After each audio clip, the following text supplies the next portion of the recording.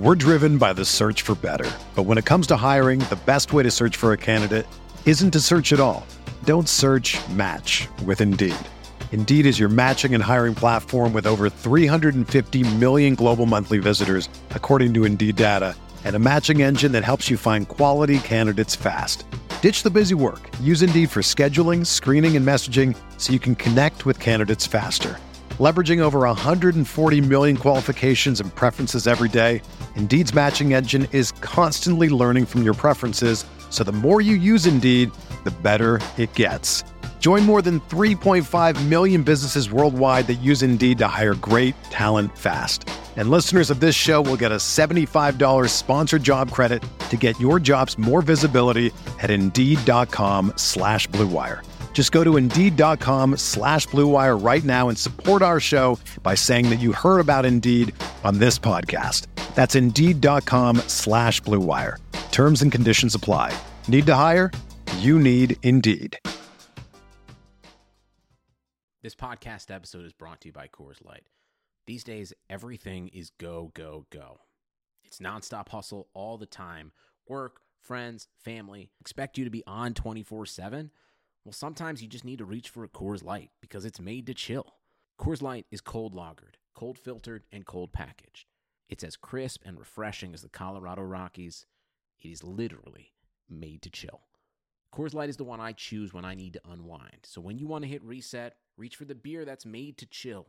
Get Coors Light in the new look delivered straight to your door with Drizzly or Instacart. Celebrate responsibly. Coors Brewing Company, Golden, Colorado. Microsoft Teams is helping a bicycle company reinvent the way that they work. We make bicycles for everyday riders. Once the pandemic hit, we started doing virtual visits. All of a sudden, we could open up our showroom to customers around the world. Learn more at Microsoft.com/Teams. Hey everybody, welcome to another edition of the RotoWire Fantasy Football Podcast. Today is Monday, October 19th. Jeff Erickson here with Chris Liss. We're doing this video cast as well if you want to check us out on YouTube. That should be up a little bit later today. Chris, how was your fantasy football weekend for week 6?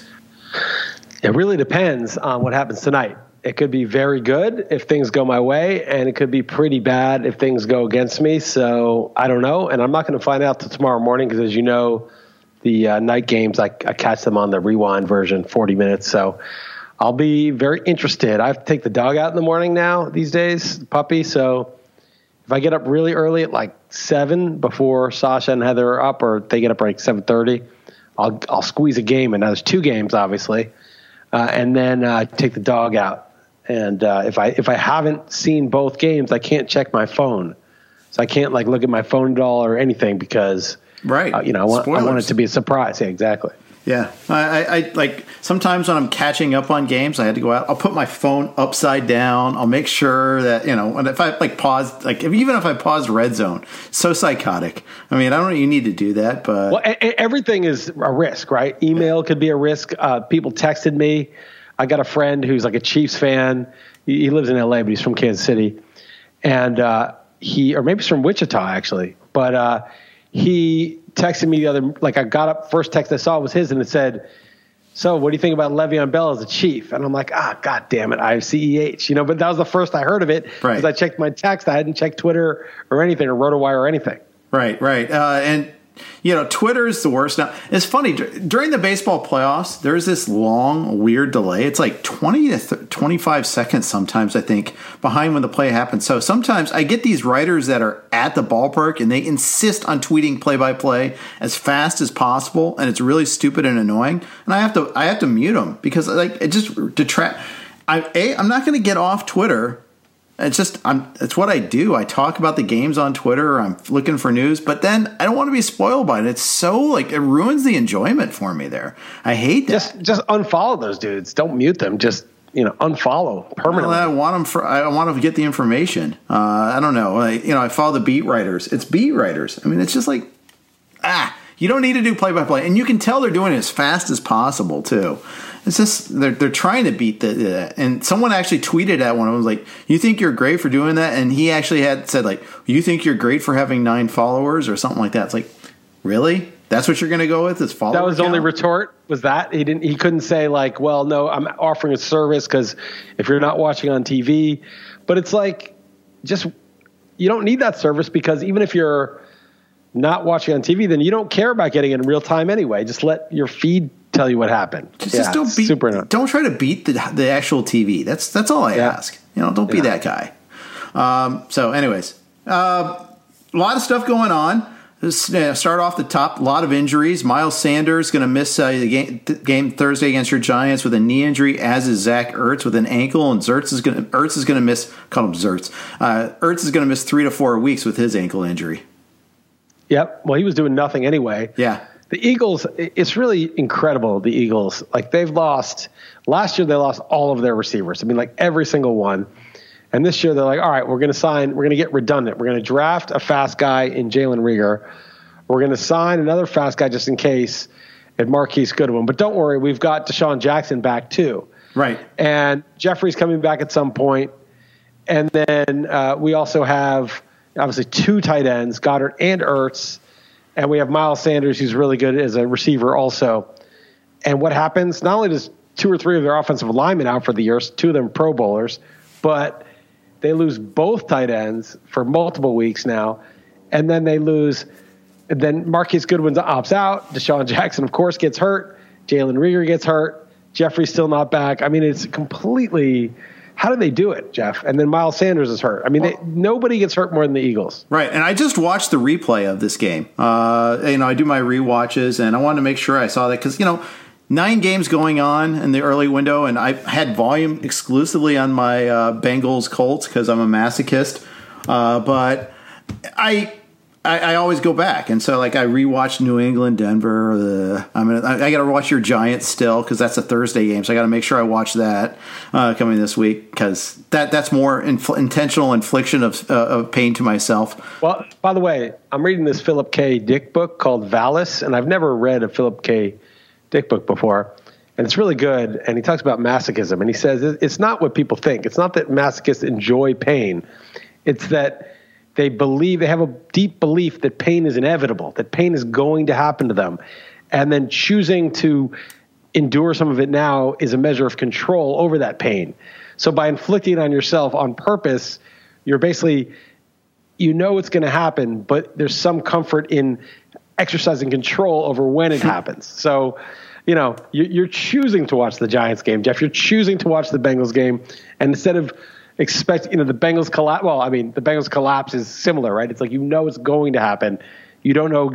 You don't have control over. Performance art and how. That's right. Yeah. That's right. I'm choosing to do chances to win on Monday as opposed to any alternative of listener interaction. So there is that. By the way, that was just such a hilarious thread with that dude who hates chances to win, which he's totally in the right. He's totally in the right, but he's a douche about it. He's being douchey about it. He's taking it too seriously, but he's in the right. But the whole exchange is funny, and some guy got in and was like, what's the point of that, man? CBS and Yahoo, they tell you your chances to win. I said, yeah, but this is for real. Yeah, I saw that. That was good. That was awesome. And it's this guy's literally trying to tell us why chances to win is not a good segment. Every week. Every week. It's the same guy? Not him. I'm saying there's always that one person that thinks I've cracked the code.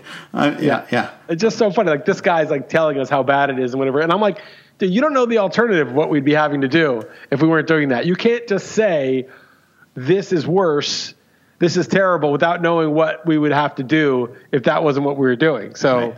I think it's a fun little segment. And I don't care. I just think it's funny. I don't even care anymore. I just think it's funny that people take it really seriously and people hate it so much. And, and it's just, it is what it is. The polarization of it is good. It is. So going back to the Eagles, which is what I was starting with, it's amazing. First play, Wentz sacked. Second play, a throw to Sanders that lost yardage because they couldn't block. Third play, John Hightower drops this perfect long throw from Wentz. I mean, it was perfect. And when Hightower just straight up dropped in. He also was drafted this year, too. They kept redundancy upon redundancy. They lost everybody. Fulgham had a drop. Ertz had a drop. Fulgham should have got a Hail Mary. Fulgham had a good game, but if he got the Hail Mary, he had a monster game. It was in his hands. Yeah, that's right. And the touchdown was thrown up for grabs, too, on fourth down. But it's funny. Humphrey kind of made contact with Peters and kind of just slightly knocked Peters off. And that was enough for Fulgham to be appear like it was wide open, like it was undefended. But Wentz was balling out in this game.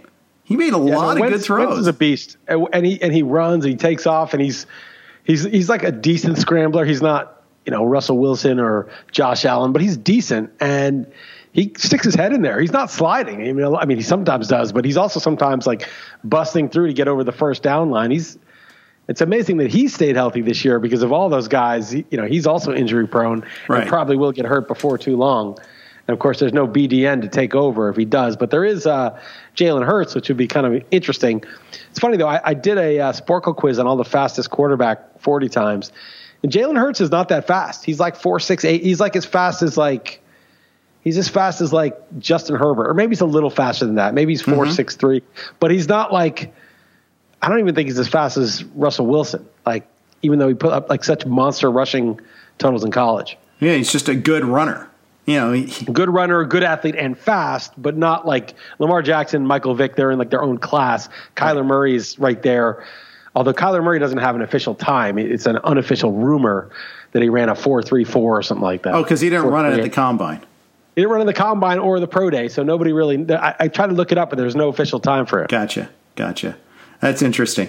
But it was it's funny. They ran. The weird thing is they had 4 2-point conversion attempts in this game. They didn't let Elliott kick an extra point. He missed a 52-yard field goal in this game, but on one of the extra 2-point conversions, the very first one, they ran that zone read with Hurts at the helm, and it got stuffed, absolutely shut down.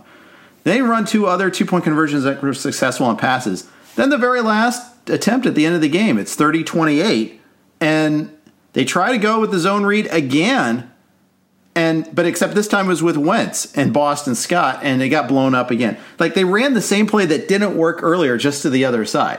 Yeah, but if you run the play that works, and it works, and then you run the play that works again, and they stop it, you're like, oh, well, we're going to defend that because it worked. Yeah. Whereas if you run the play that didn't work, they're going to be like, oh, they'll never try that again. I guess. It didn't work. I guess. Is that just naively well, this works, this doesn't? It's surprise and deception is part of it's part of it, right? So you can't just say, well, why'd they do the one that didn't work? Well, it's it's just like what we said. It's well, the Steelers are so obviously going to beat the 3-point favorites of the Browns, and the Vikings are so obviously 3.5-point favorites. Right. It's one of them worked, one of them didn't. It's hard to know how it's gonna go. Right. On the Baltimore side of things, they just look off on offense. I mean, Jackson got his rushing yards. The running game, though, I still feel like that offensive line isn't clicking. They tipped a bunch of his passes, the Eagles did on defense. Maybe it's just because the Eagles' defense is actually pretty good. But I just looked like they were off. Mark Andrews got shut down. Marquise Brown got shut down pretty much. Maybe that's because they were trying to take him away. Maybe that's the reaction I should have. Eagles' defense is good, but also, they were up 24-6 or something. So it wasn't really. They weren't throwing a lot, and Lamar ran for 100 yards and a touchdown. So that detracts from everybody else in the offense, right? When we see it with Kyler Murray all the time or with whoever, you run, you get all the points for the quarterback and kind of ruins it for everybody else. I don't know who the Ravens are yet. I think the Ravens are obviously a good team, but I could see them getting knocked out in the first round of the playoffs last year and just they're good, but they have this flaw that, if you shut down the running game, they don't have that much. Or maybe they're an elite team and they'll knock off the Chiefs and they'll win the Super Bowl, but I'm not really sure about them. Yeah, that's possible. I felt like this week was a little bit stuck in the mud, a little bit fantasy-wise, maybe just offense in general. But then I looked at what was happening. Chiefs are playing on Monday night. No Pat Mahomes. No Josh Allen until Monday. And you look at the late game. No Dallas until late game. No Kyler Murray until the late game. No Hopkins and all that. No Seattle this week. No Saints this week. No Chargers this week. No Raiders this week. A lot of the providers of offense, via good offense or bad defense or both, were all either out or not playing until Monday. So it's kind of no, I don't know if defense necessarily solved things or the refs changed or anything. It just might be because of who was playing. Right. Crappy teams missing, so many key offenses. I think that's more what it is. But the scores are really low. That'll change by the end of tonight. Yeah. The scores will be higher. Yeah, and this was a tough week for anybody that relied on Seattle, like I did with Wilson and Metcalf. You have Kamara in your best team. You know, I have Kamara and Metcalf. Yeah, and dealing and without Dak that and Chubb, stuff. and Dak and Chubb. Yeah, well, no longer Dak, but right. Did you get Dalton in that league? No, I got Minshew. Yeah, I did. I put Dalton on my bench, but I started Minshew, and now that I know what he did, it's not terrible, but I don't know, 23.55 points. That's about what I'd expect from Dalton, actually. Yeah, I'm not really sure what to expect from Dalton, to be honest, because, I mean, he's got great skill position players, but they lost both their tackles, and he's not as mobile as Dak. He's not a statue, but he's not nearly as mobile. And I think at the very least, the pass rush is going to be worse, and they won't be able to run they won't be able to run zone reads like Dak did. It's funny, Dak isn't even that fast. 40 times. He's kind of average, a little above average speed. But I think it's also because he's really big and strong. He's only 6'2", but he's 238. Mm-hmm. So he's kind of built like a tank. 6'2", 238 is kind of like a linebacker. And so his 4.79 speed, 40 times not everything, and just 40 time his run at the combine is not everything, but he's not as fast as like a bunch of guys that are, you wouldn't think were that fast. I think Derek Carr has a faster 40 time than Dak, for example. Really? I didn't know that. That's funny. I think so. Hey, I guess he's used to doing things on the run. So that's the thing. It's like sometimes they say it's not pure speed. It's like being able to do everything at top speed, like as a wide receiver, making your cut at top speed. I think decision making, throwing on the run, making that cut in the hole at top speed is also important too. That, and I think it's not just 40. It's also what's your 10-yard speed for a quarterback. Yeah. What's your 20-yard speed, right? Like if you get up to speed really quick, but your top gear isn't that fast, that's fine. I mean, how many quarterbacks are going to have a 50-yard touchdown run? You just got to accelerate out of the contain and get to the edge quickly and slide. I mean, it's 15 yards is all you really need. Yeah, that's right. Support for this podcast comes from Wild Turkey Kentucky Straight Bourbon Whiskey. Let's tune in to their one-on-one with Jamal, a real bartender from Old Fourth Ward in Atlanta. I really get into the backstory of whatever I'm pouring, out of respect. There are literally years of experience behind these bottles. Wild Turkey, same recipe since 1942. If you want a true classic, this is what you want to order. Wild Turkey. Wild Turkey Distilling Company, Lawrenceburg, Kentucky. Copyright 2020, Campari American, New York, New York. Never compromise, drink responsibly. One of the bigger disappointment games was the Pats just laying an egg against Denver. And make no mistake, Denver was the better team in this game. I did the rewatch on this one, and Denver moved the ball. They're the ones that were taking shots downfield. They're the ones that connected a lot of 10 to 20-yard passes. The Pats were all dink and dunk and running the pile and having to do trick plays to move the ball. They right. And even that was only late. Maybe it's in fairness, they had like one practice last week, maybe two. They weren't able to do everything, install everything, and they Cam was only back for a couple of days. Maybe that had a lot to it. But I look at this team; their offensive line isn't that good. I think they've got some injuries there too, and some depth issues. I don't think the wide receivers are that good. There were a couple times when Cam was looking downfield and had to pull it down, either run or check off and things like that. I never heard N'Keal Harry's name like at all in this game, and they just rarely Edelman for that matter too. Yeah, it's Cam getting COVID, not practicing, the team not practicing. Cam obviously signed pretty late in the summer, and they weren't able to do the full training camp anyway.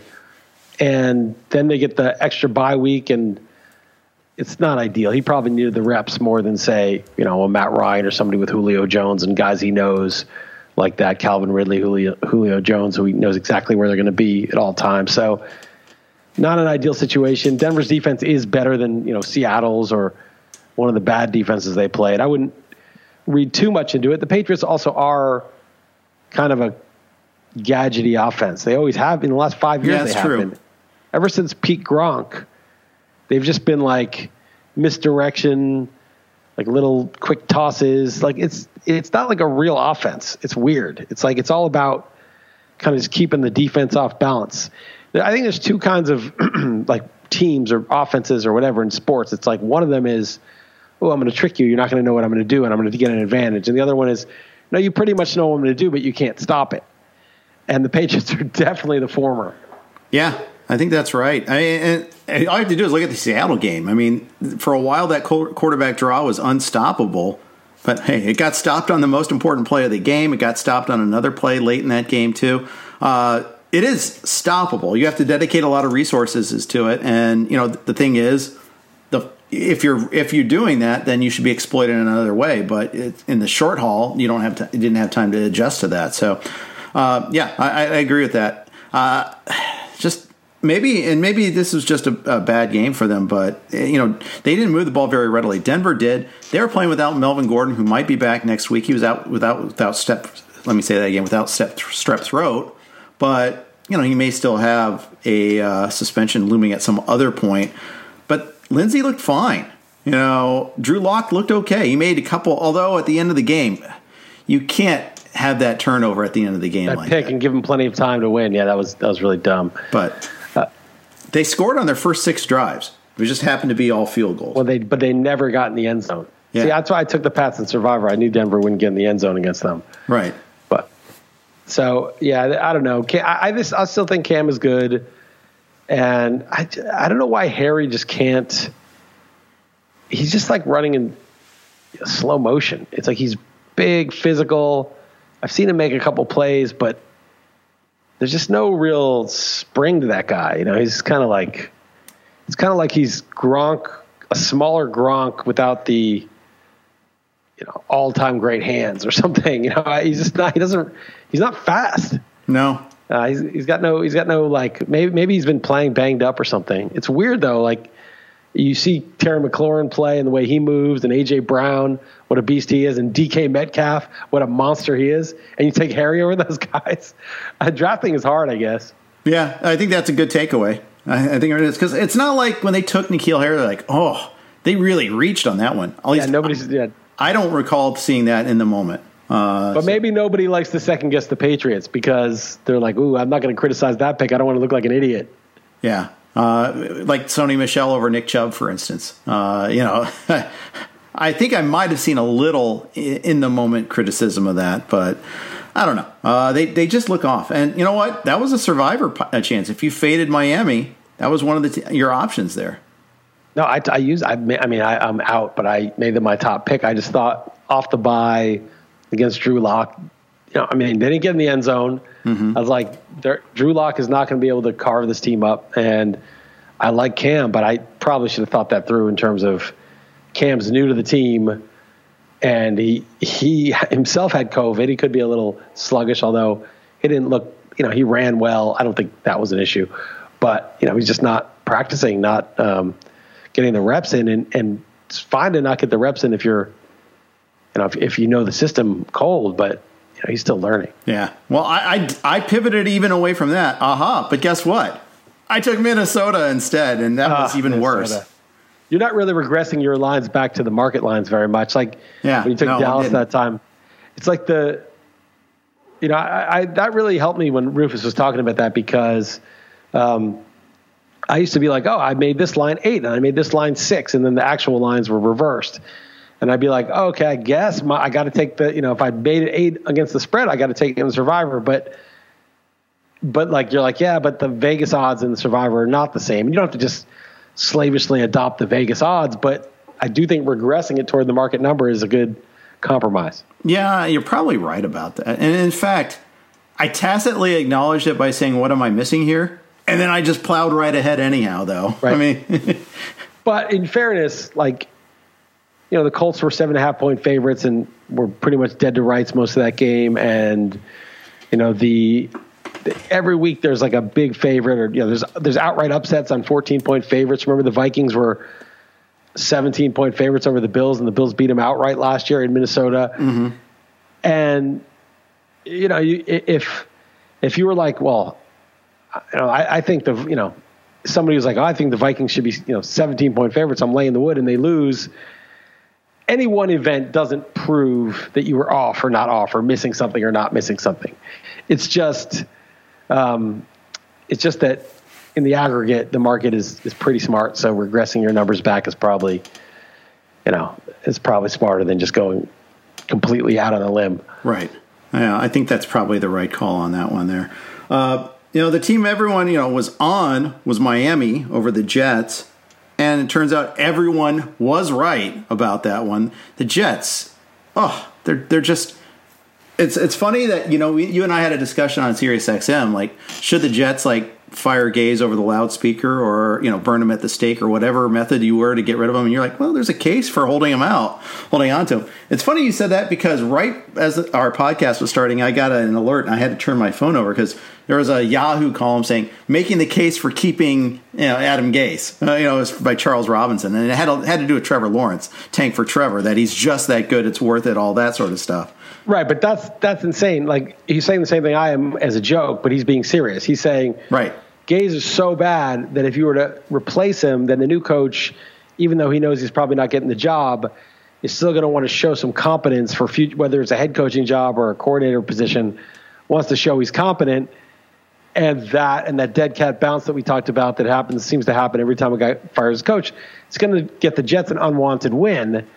And then, that's not what then they lose out on that really valuable pick. But I was just saying as a joke because you can just experiment with stupid stuff and it can't really go wrong because it doesn't really matter what happens anymore. Yeah, that's true. I know. And I just thought it was funny that I got that right after we had been talking about it. But he was serious, right? He was being serious. Yeah, I think he is. I haven't read the column yet because I'd be not paying attention to you right now, and I know that's not going to go over very well. But yes. It's funny. But the Jets, they're just horrible. Flacco, I don't know if you saw the highlight, or at least there's only 2 games. You might have even been watching it. The 25-yard sack that he took. I saw that. Yeah. That was awesome. I had the Miami defense. Too bad you don't get extra points for a yards, bigger sack. Yeah. Yeah, it definitely worth it on that. Fun. But yeah, it was really bad. They tried to do the Bengals thing, kick a field goal down 24-0 in the fourth, and missed the field goal. Oh, that was so good too. I needed the shutout. All that was good. And then they were driving at the very end, and they couldn't make it on fourth down. They could have kicked the field goal from there, but it was 4th and 3, so they were like, we got to go for it. Right, because it was inside the 10. Yeah. Yeah, so that was great. It was perfect. Yeah, that was beautiful. The Dolphins offensively were just they did try to sell out the stop Gesicki and Preston Williams and even Parker, and they did to a large extent do that. Williams got the touchdown. Gaze was actually talking about that at the press conference today. It's like, yeah, but look, they only did this, this, and this. First of all, you're the offensive line, not Greg Williams is the defensive coordinator. Right. 2, who cares? You still lost 24-0 in embarrassing fashion. Right. Well, it's funny because it's like, yeah, and partly why they didn't do much is because they didn't really need to try that hard when they were up 3 touchdowns in the whole second half. There wasn't a lot of urgency on their part. You can't be like, we only lost 24-0. That was good. It's like, well, they probably could have put up 35 if they really were hurrying it up and everything. Right. That's right. And they punted away on 4th and short on 4 occasions when they were already up 24-0.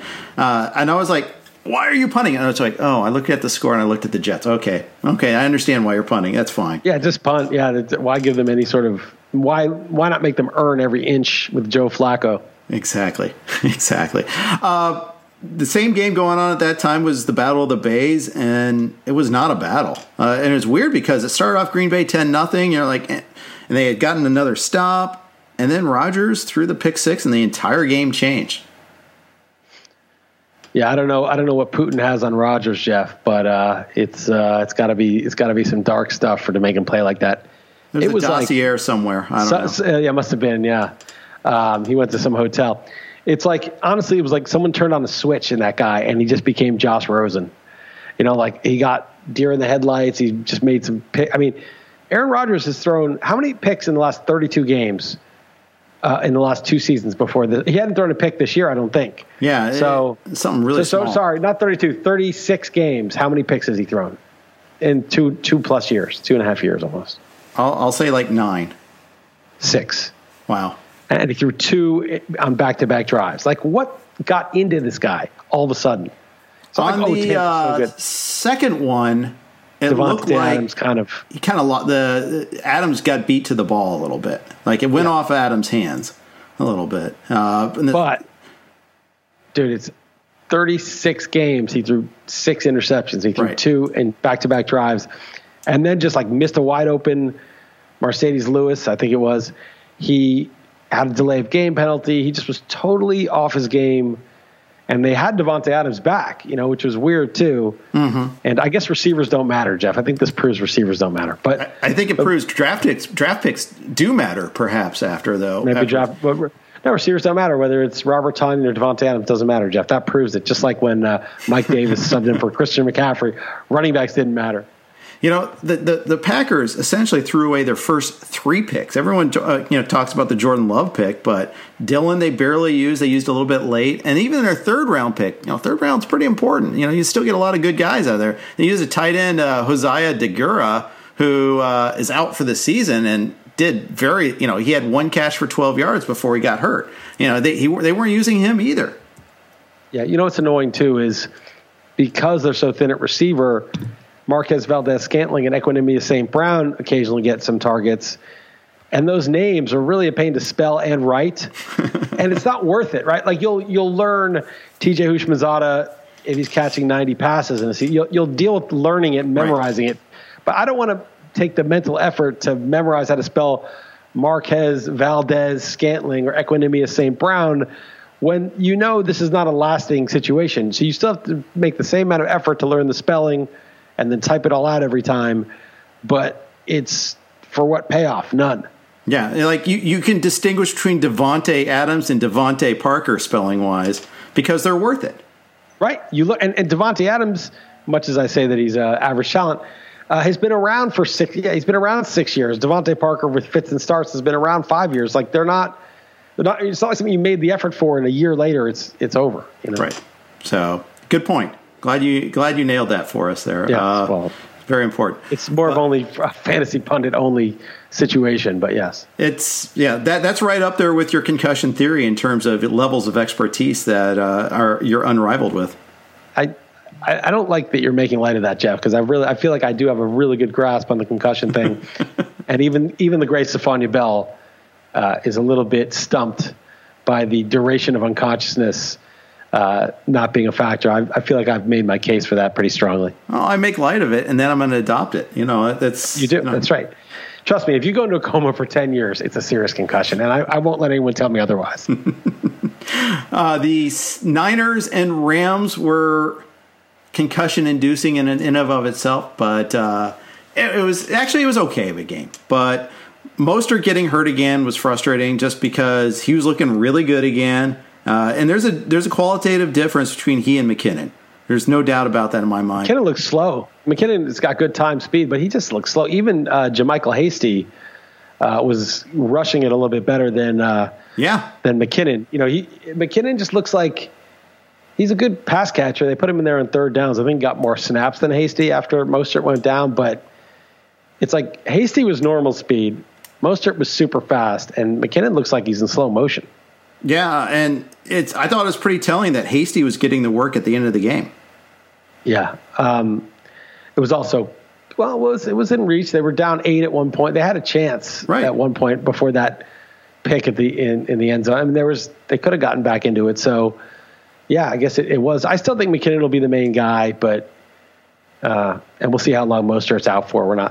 Keep in mind, Jeff Wilson was hurt too, so he wasn't getting used here. So don't want to be rash in suggesting to pick up Hasty, but you don't want to rush things. He's going to be among the guys. I mean, we're looking at Boston Scott in some leagues, probably taken in half of them, but we're looking at Giovanni Bernard. We're looking at Hasty. I picked him up last week speculatively. It's so funny. Like every time you got to go through the waiver wire, like especially in those first come first serve. Like Sunday, you're like, what am I doing with like Russell Gage on my team? I'm just going to pick up Gio Bernard. Mixon was already banged up heading into the game. And then like I have Tony Pollard. I'm like, I can't cut Tony Pollard. I mean, Zeke seems indestructible, but you never know. Right. And, Boston Scott was on some waiver wires, and I was like, he sucks. Like, it'll be a committee anyway. Like, it's hard to get excited about Boston Scott or Gio Bernard, who probably won't get like a super heavy workload. But in PPR, if there's no Mixon, I mean, people are going to bid $500, half their budget, whatever, on Bernard. Yeah. And meanwhile, it doesn't always work out, though, unfortunately. Meanwhile, you were patting yourself on the back if you kept Alexander Mattison all along. Home matchup against Atlanta. Atlanta, who sucks against the run. Just, they suck, period. But they got that dead cat bounce, firing their coach. The game flow was 20-0 before you could blink. And that just, he got game flowed out of it. Although he was 10 for 26 or something, so he wasn't even good. And your concern about the passing game came to fruition. He was not involved in the passing game. Yeah, and they were behind, too. Yeah, it's just, with the thing is, like, that's the problem with, so-called handcuffing players, making sure you get the backup. You have to not only be sure that he's the guy. So Boston Scott, he'll probably start, but, like, is he going to get 53% of the snaps rather than 70 that Sanders would get and touches? And then, two, even if he gets the snaps like Madison did, at least early in the game, what's he going to do with them? Is he going to be able to do 75, 80, 80%, or is he going to do 90, 95% of what the other guy does?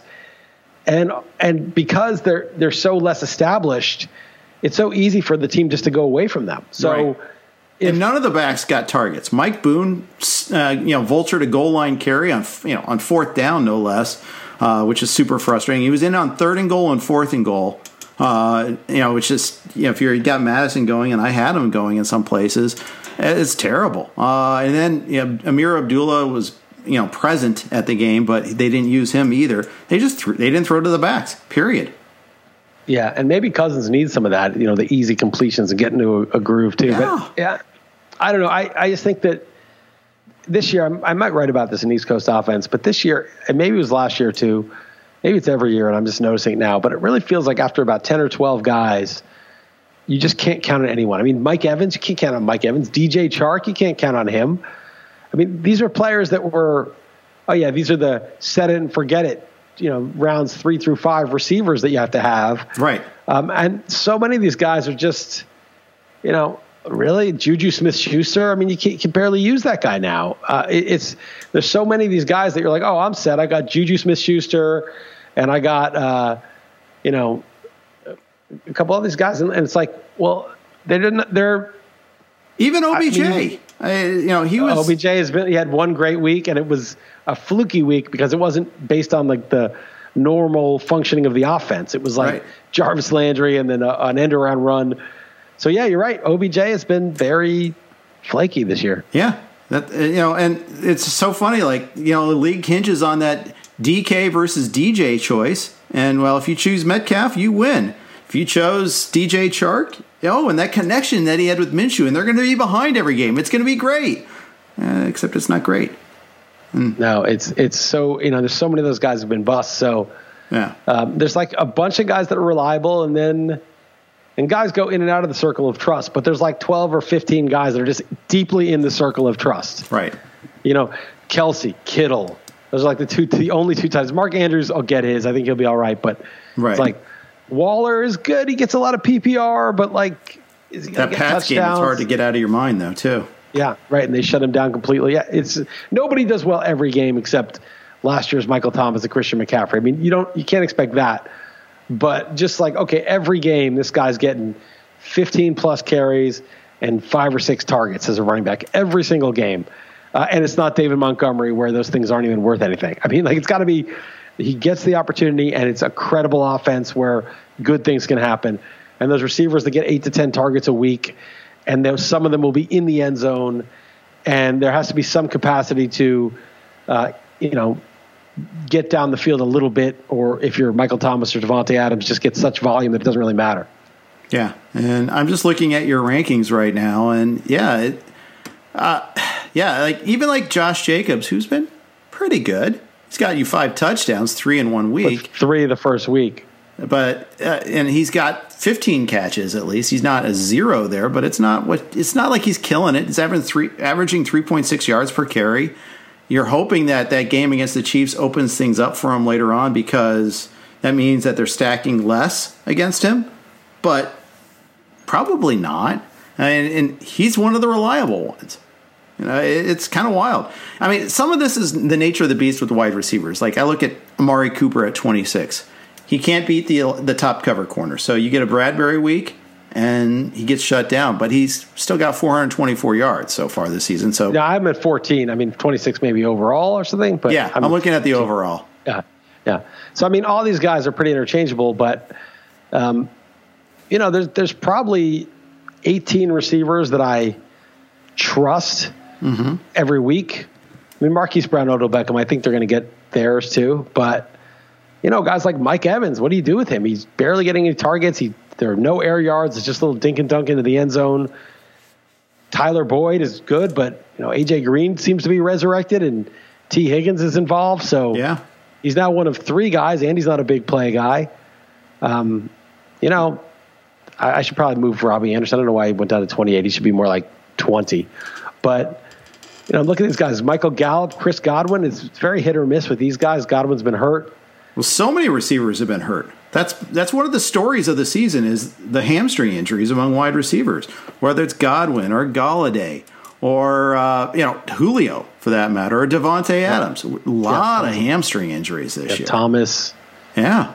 Thomas with the ankle, but just a lot. It's been kind of a carnage, and that's been part of the problem. I will say this. I think CeeDee Lamb is to this year what DK Metcalf was to last year, in that, I think he will probably come on strong. I think the physical attributes are there, and he's just going to be a guy you're going to want to target next year.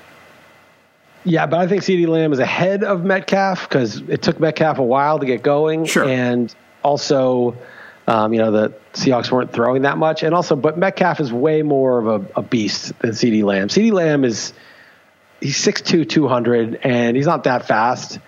He's just like a good receiver. I think CeeDee Lamb is going to end up being in the 4.5 speed. The Michael Thomas, Keenan Allen, DeAndre Hopkins, Devontae, that lineage of receiver, like a really polished, skilled guy who is a good football player. Whereas like DK Metcalf, we're looking at Terrell Owens, Julio Jones, Calvin Johnson. He's in that vein. Right. And so, CeeDee Lamb may be, Michael Thomas, DeAndre Hopkins, those are superstar receivers. But the Terrell Owens and Calvin Johnson to me are like greatest of all time when they're healthy and at their peak. What are you going to do with Chase Claypool next year? I mean, obviously it depends on the circumstances, but he's in that vein. He's in that Calvin Johnson, DK Metcalf vein. He's even like, I guess he's a little bit bigger even. He's heavier. He's like weighs like 240 or something. And he runs a 4.42. He's kind of like Evan Ingram because he was kind of a tight end also. Right. Evan Ingram's not a great football player. Chase Claypool looks like a football player with all the physical bulk and attributes. So he very nearly scored 3 touchdowns yesterday. He scored 1, and it happened to be on a rushing play. But twice he got tackled inside like the 2-yard line and led to rushing touchdowns the next play. And one of those he caught the ball at the 20, made a move, stretched out, but only his opposite elbow hit the ground at the 1. You're like, and all that. But the fact is, he looks every bit the part. Every week he's made a chunk play. It's not like he's gotten that wide volume of targets, but they're realizing he's their best receiver. Even when Deontay Johnson comes back, I mean, you can't not use Claypool like that. Well, Juju and James Washington are fine, but Claypool is just a total physical monster. Yeah. And then Deontay Johnson seems like he's one of those Antonio Brown, unguardable, change directions at full speed, 5'10", 185 guys that just gets open every play. And to have 2 of those guys, the 2 different types, right? I mean, like if you have Calvin Johnson and Antonio Brown at their peak, and of course that's like the upside for both these guys, so it's maybe the 90th percentile for both. But what are you going to do about that? You got 2 number 1s. I mean, this is like the archetypes that they fit. At least I do all the receivers, so I always like put them in a sort of a comp box. But you get 2 of those guys, it's like game over for the defense. And you still have Juju and James Washington, but it seems like those guys are kind of ordinary talents, whereas Deontay Johnson may be jumping the gun. It just whenever he's been healthy, he's looked really good, and that was even with bad quarterbacks last year. Yeah, that's right. So I mean, they could be really nasty. James Conner looks great, by the way, too. He's in my circle of trust. Yeah, he's not catching as many passes as you would like this year, and it's not a great development that Claypool's get these goal line carries. Of course, they have too many good targets. Yeah, but. Yeah, he's getting 15, 20 carries every game. He catches some passes, and he's in a good offense on a good team. Yeah. But the one negative for them is the game flow was such pure dominance that he didn't play the fourth quarter. They had a defensive touchdown in this one. That they hand the ball off to Claypool in the red zone at times, which is going to hurt him a little bit. Claypool's got 2 rushing touchdowns now this year. Yeah, as I just said, for Connor, it is not a good development that. Yeah. I was just talking about the passing game, but yeah, it's just like even handing the ball off though too. It's kind of crazy, but I'm saying if you have the running back, and all of a sudden this giant receiver is getting rushing handoff touchdowns, that is not ideal. No, suboptimal. But Pittsburgh looks the part. They go to Tennessee next week. That's going to be a fun game. Yeah, I assume it'll be like 2.5. Or close to a pick 'em. Like I think Pittsburgh's considered the better team, but I think it should be about 3. We'll see when we set the line. Guess the lines tomorrow. Yeah, tomorrow. I haven't looked, but right. It seems like that'll there's only 3 undefeated teams now that Green Bay lost, right? It's like Seattle, Tennessee, and Pittsburgh. That's it. Yeah, I've avoided line spoilage so far. Usually I get like one game where some enterprising beat writer tweets it out. I'm like, you're doing your job. I muted somebody who tweeted it out. I'll unmute him after I do my thing, but I kind of know one. But, the early line moves too, so I'm just going to try to. Yeah, but you got your framework now, though, too. So yeah. But I'm looking forward to that. Let's talk Tennessee-Houston real quick before signing off, because that was the best game, and we've saved it for last. That was the one, really, really interesting game all day. We talked a lot about on the XM show, but we haven't here, but Vrabel. I mean, he came on today and said he denied purposely taking that penalty, but I think taking that 12 man on the field penalty with 3 minutes left, 3:01 left, was huge. It stopped the clock, gained them at least 2 plays. They tied the game with 4 seconds left, so they don't get there. They would have had to hurry and do a lot of different things differently if they hadn't done that. Just to let people know, what happened was it was 2nd and 1 for the Texans, and Vrabel put 12 men on the field, got a penalty, making it 1st and 10. Well, now the Texans with 3 minutes left and the Titans had a couple of timeouts could run some plays, but you have 3 plays, use your timeouts, get them to punt. And what would have happened on 2nd and 1 is they just need 1 yard to not only run the clock, but get a new set of downs. And then you're going to cost either an extra timeout or 40 more seconds and really put them up against it. And worse yet, if it gets to 3rd and 1 and they make that, it's game over. So you almost, as the offense, want to decline the penalty and then kneel on it, or just have the quarterback sneak, an inch short of the first down. I mean, that's what I would do. Just sneak, but just make it short. Just sneak and go, it's 1 yard, go half a yard, get close. 3rd and 1, sneak it again. And then on 4th and 1, go again. And the thing is, even if you don't make it, you still killed a lot of the clock anyway. Right? But they were like, oh, great, 1st down. Oh, well, what a gift. They got the offsides. Well, now you just have those 3 downs and say, and you can't use any more time. And it just shows, because 2nd and 1 is better than 1st and 10. In fact, I don't even think it's just a clock thing. I think if the other team has the ball, at their own 40-yard line, 2nd and 1, just jump off sides, make it 1st and 10. Why give them a free shot to take a deep ball down the field? You want to end up at 2nd and 10, not 3rd and 1. Or you want them to be 2nd and 10, not 3rd and 1. It's almost like you should do that even when the clock isn't an issue. Right. There's so much at work on that one here. Rich Gannon and he's more known from this game for going on an anti-analytics rant after the failed 2-point conversion later, but he also missed it on this one too. He said, that's an unforced error. You just can't do that, and you're moving the chains. And meanwhile, the clock is stopped. And the thing is, it's pretty clear if Vrabel did it on purpose. First of all, the guy he sent in, I was reading about this, the guy he sent in didn't play a single defensive snap last week, has played 10 defensive snaps all year, he was only in there to play on garbage time. The Jonathan Joseph, one of the cover corners, what are you doing here? You could see the look in the huddle, and meanwhile, Vrabel's it's okay, it's okay. Guy? And then with 5 seconds left, he's frantically pretending to try to get the guy coming off field. He actually got screwed on this one because you can't have 12 guys in the huddle. You're not supposed to have that. The refs are supposed to notice it then and right there and call the penalty. But then he had to pretend to wave a guy off and I can't believe this happened and all that, because he doesn't want tip off Houston that he's trying to kill the clock, because then Houston will do what you suggest. Right, they'll decline the penalty and they'll just kneel. They'll think it. He doesn't want him to think about it. Right, he doesn't want. And now he's bummed because as smart as everyone's saying he is now, it's not worth giving up the edge that he had now that the cat's out of the bag. You know, Jeff, in LA, always park in the yellow loading only after 6 p.m. or on Sundays. But I didn't tell anybody that until now. I don't live in LA, so I don't care anymore. Because now the cat's out of the bag, my edge is just another parking spot, if people know. But like I always be like, oh, no one's parking right in front of the restaurant. Sweet. Oh, what time is it? 6:10. Perfect. You know? So, it's not worth the bragging about being smart is not worth the losing the edge, and probably has lost the edge now. Although I think a lot of coaches are too dumb to adjust. Right. Or that's not the way we play the game. I did think of you another way though, too. There was another play, and I'm forgetting which game it was. But a team tried to hurry up so they could get I think it might have been Colts Bengals.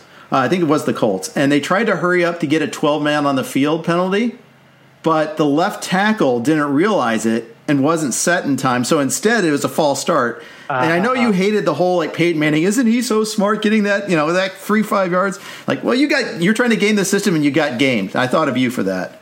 Yeah, that is funny. Because it wasn't that he was trying to game it, because I do think, like, in pro sports, you game to the edge of the law because it's part of the game. I mean, you have to do it.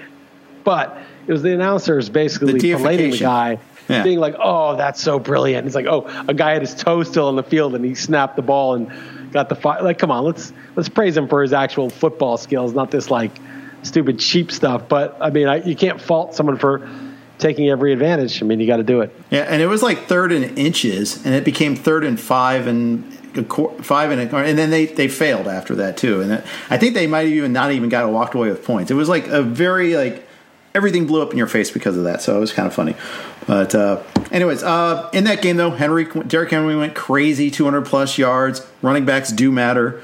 It's funny. A.J. Brown looked awesome in that one. Is he back in your circle of trust? He is. I mean, the problem with him is the target volume is never going to be crazy high. I mean, they scored 42 points, overtime game, and he got 7 targets. He got 2 touchdowns, so it's fine. But, I mean, you want to see him get 11, 12 targets in a game like that.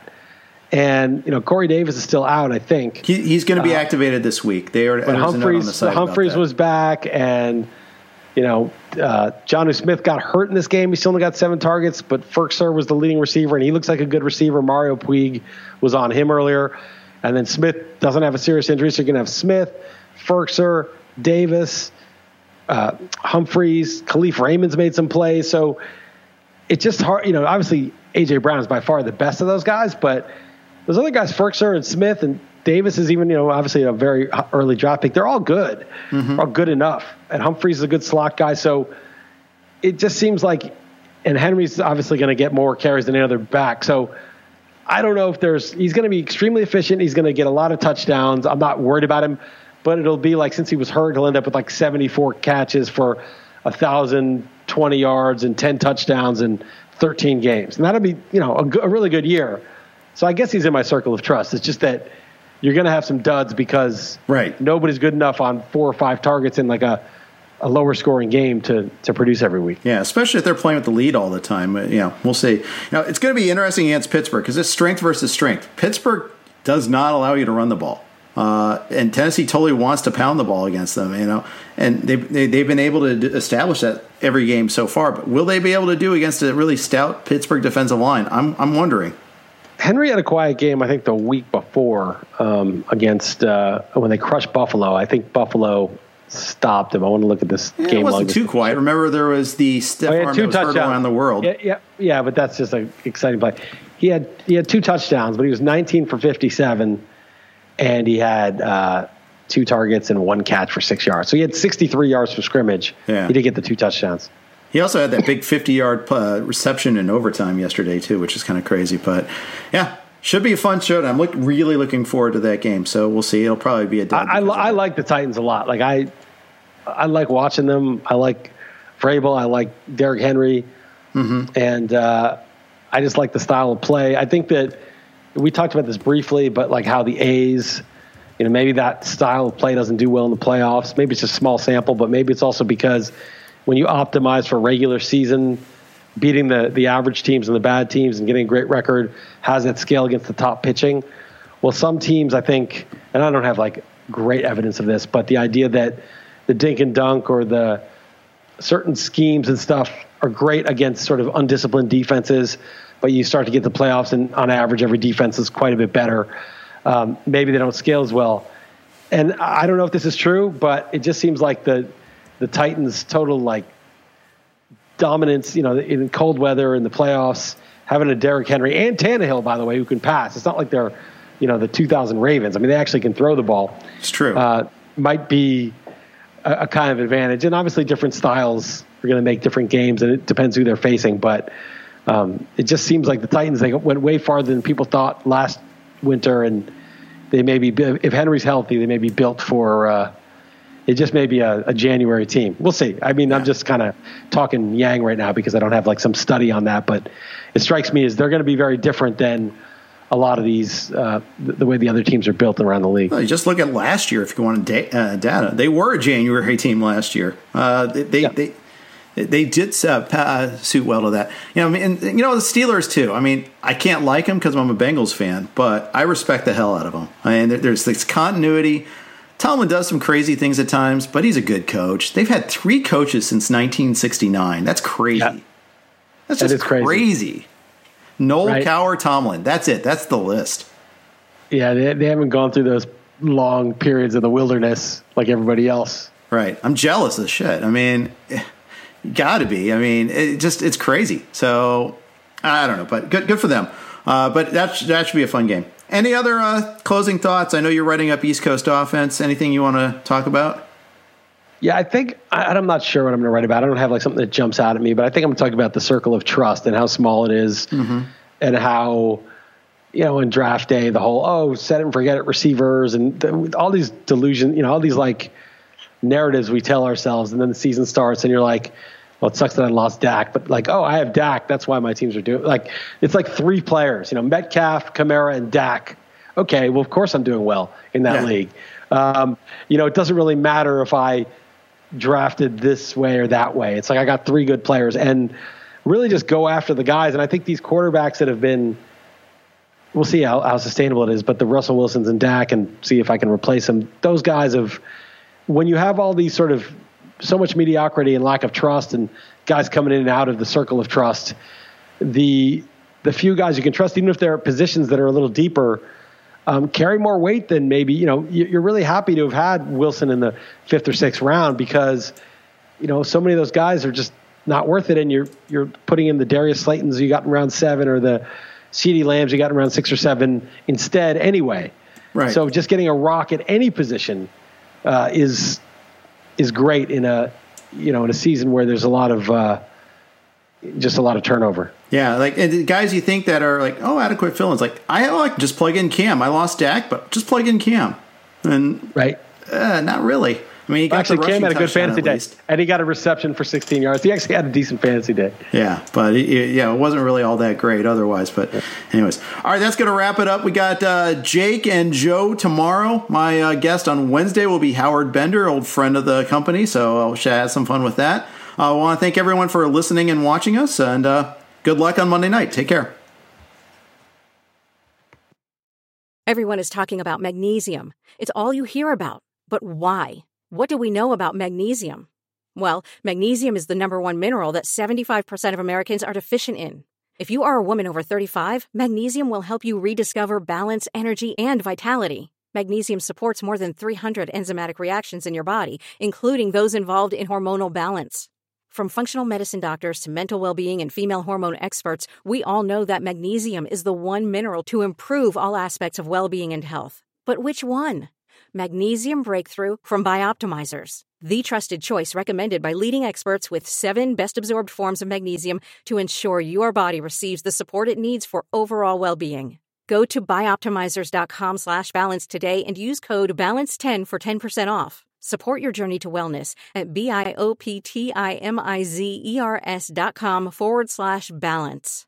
Magnesium Breakthrough from Bioptimizers, your foundation to optimal health and vitality.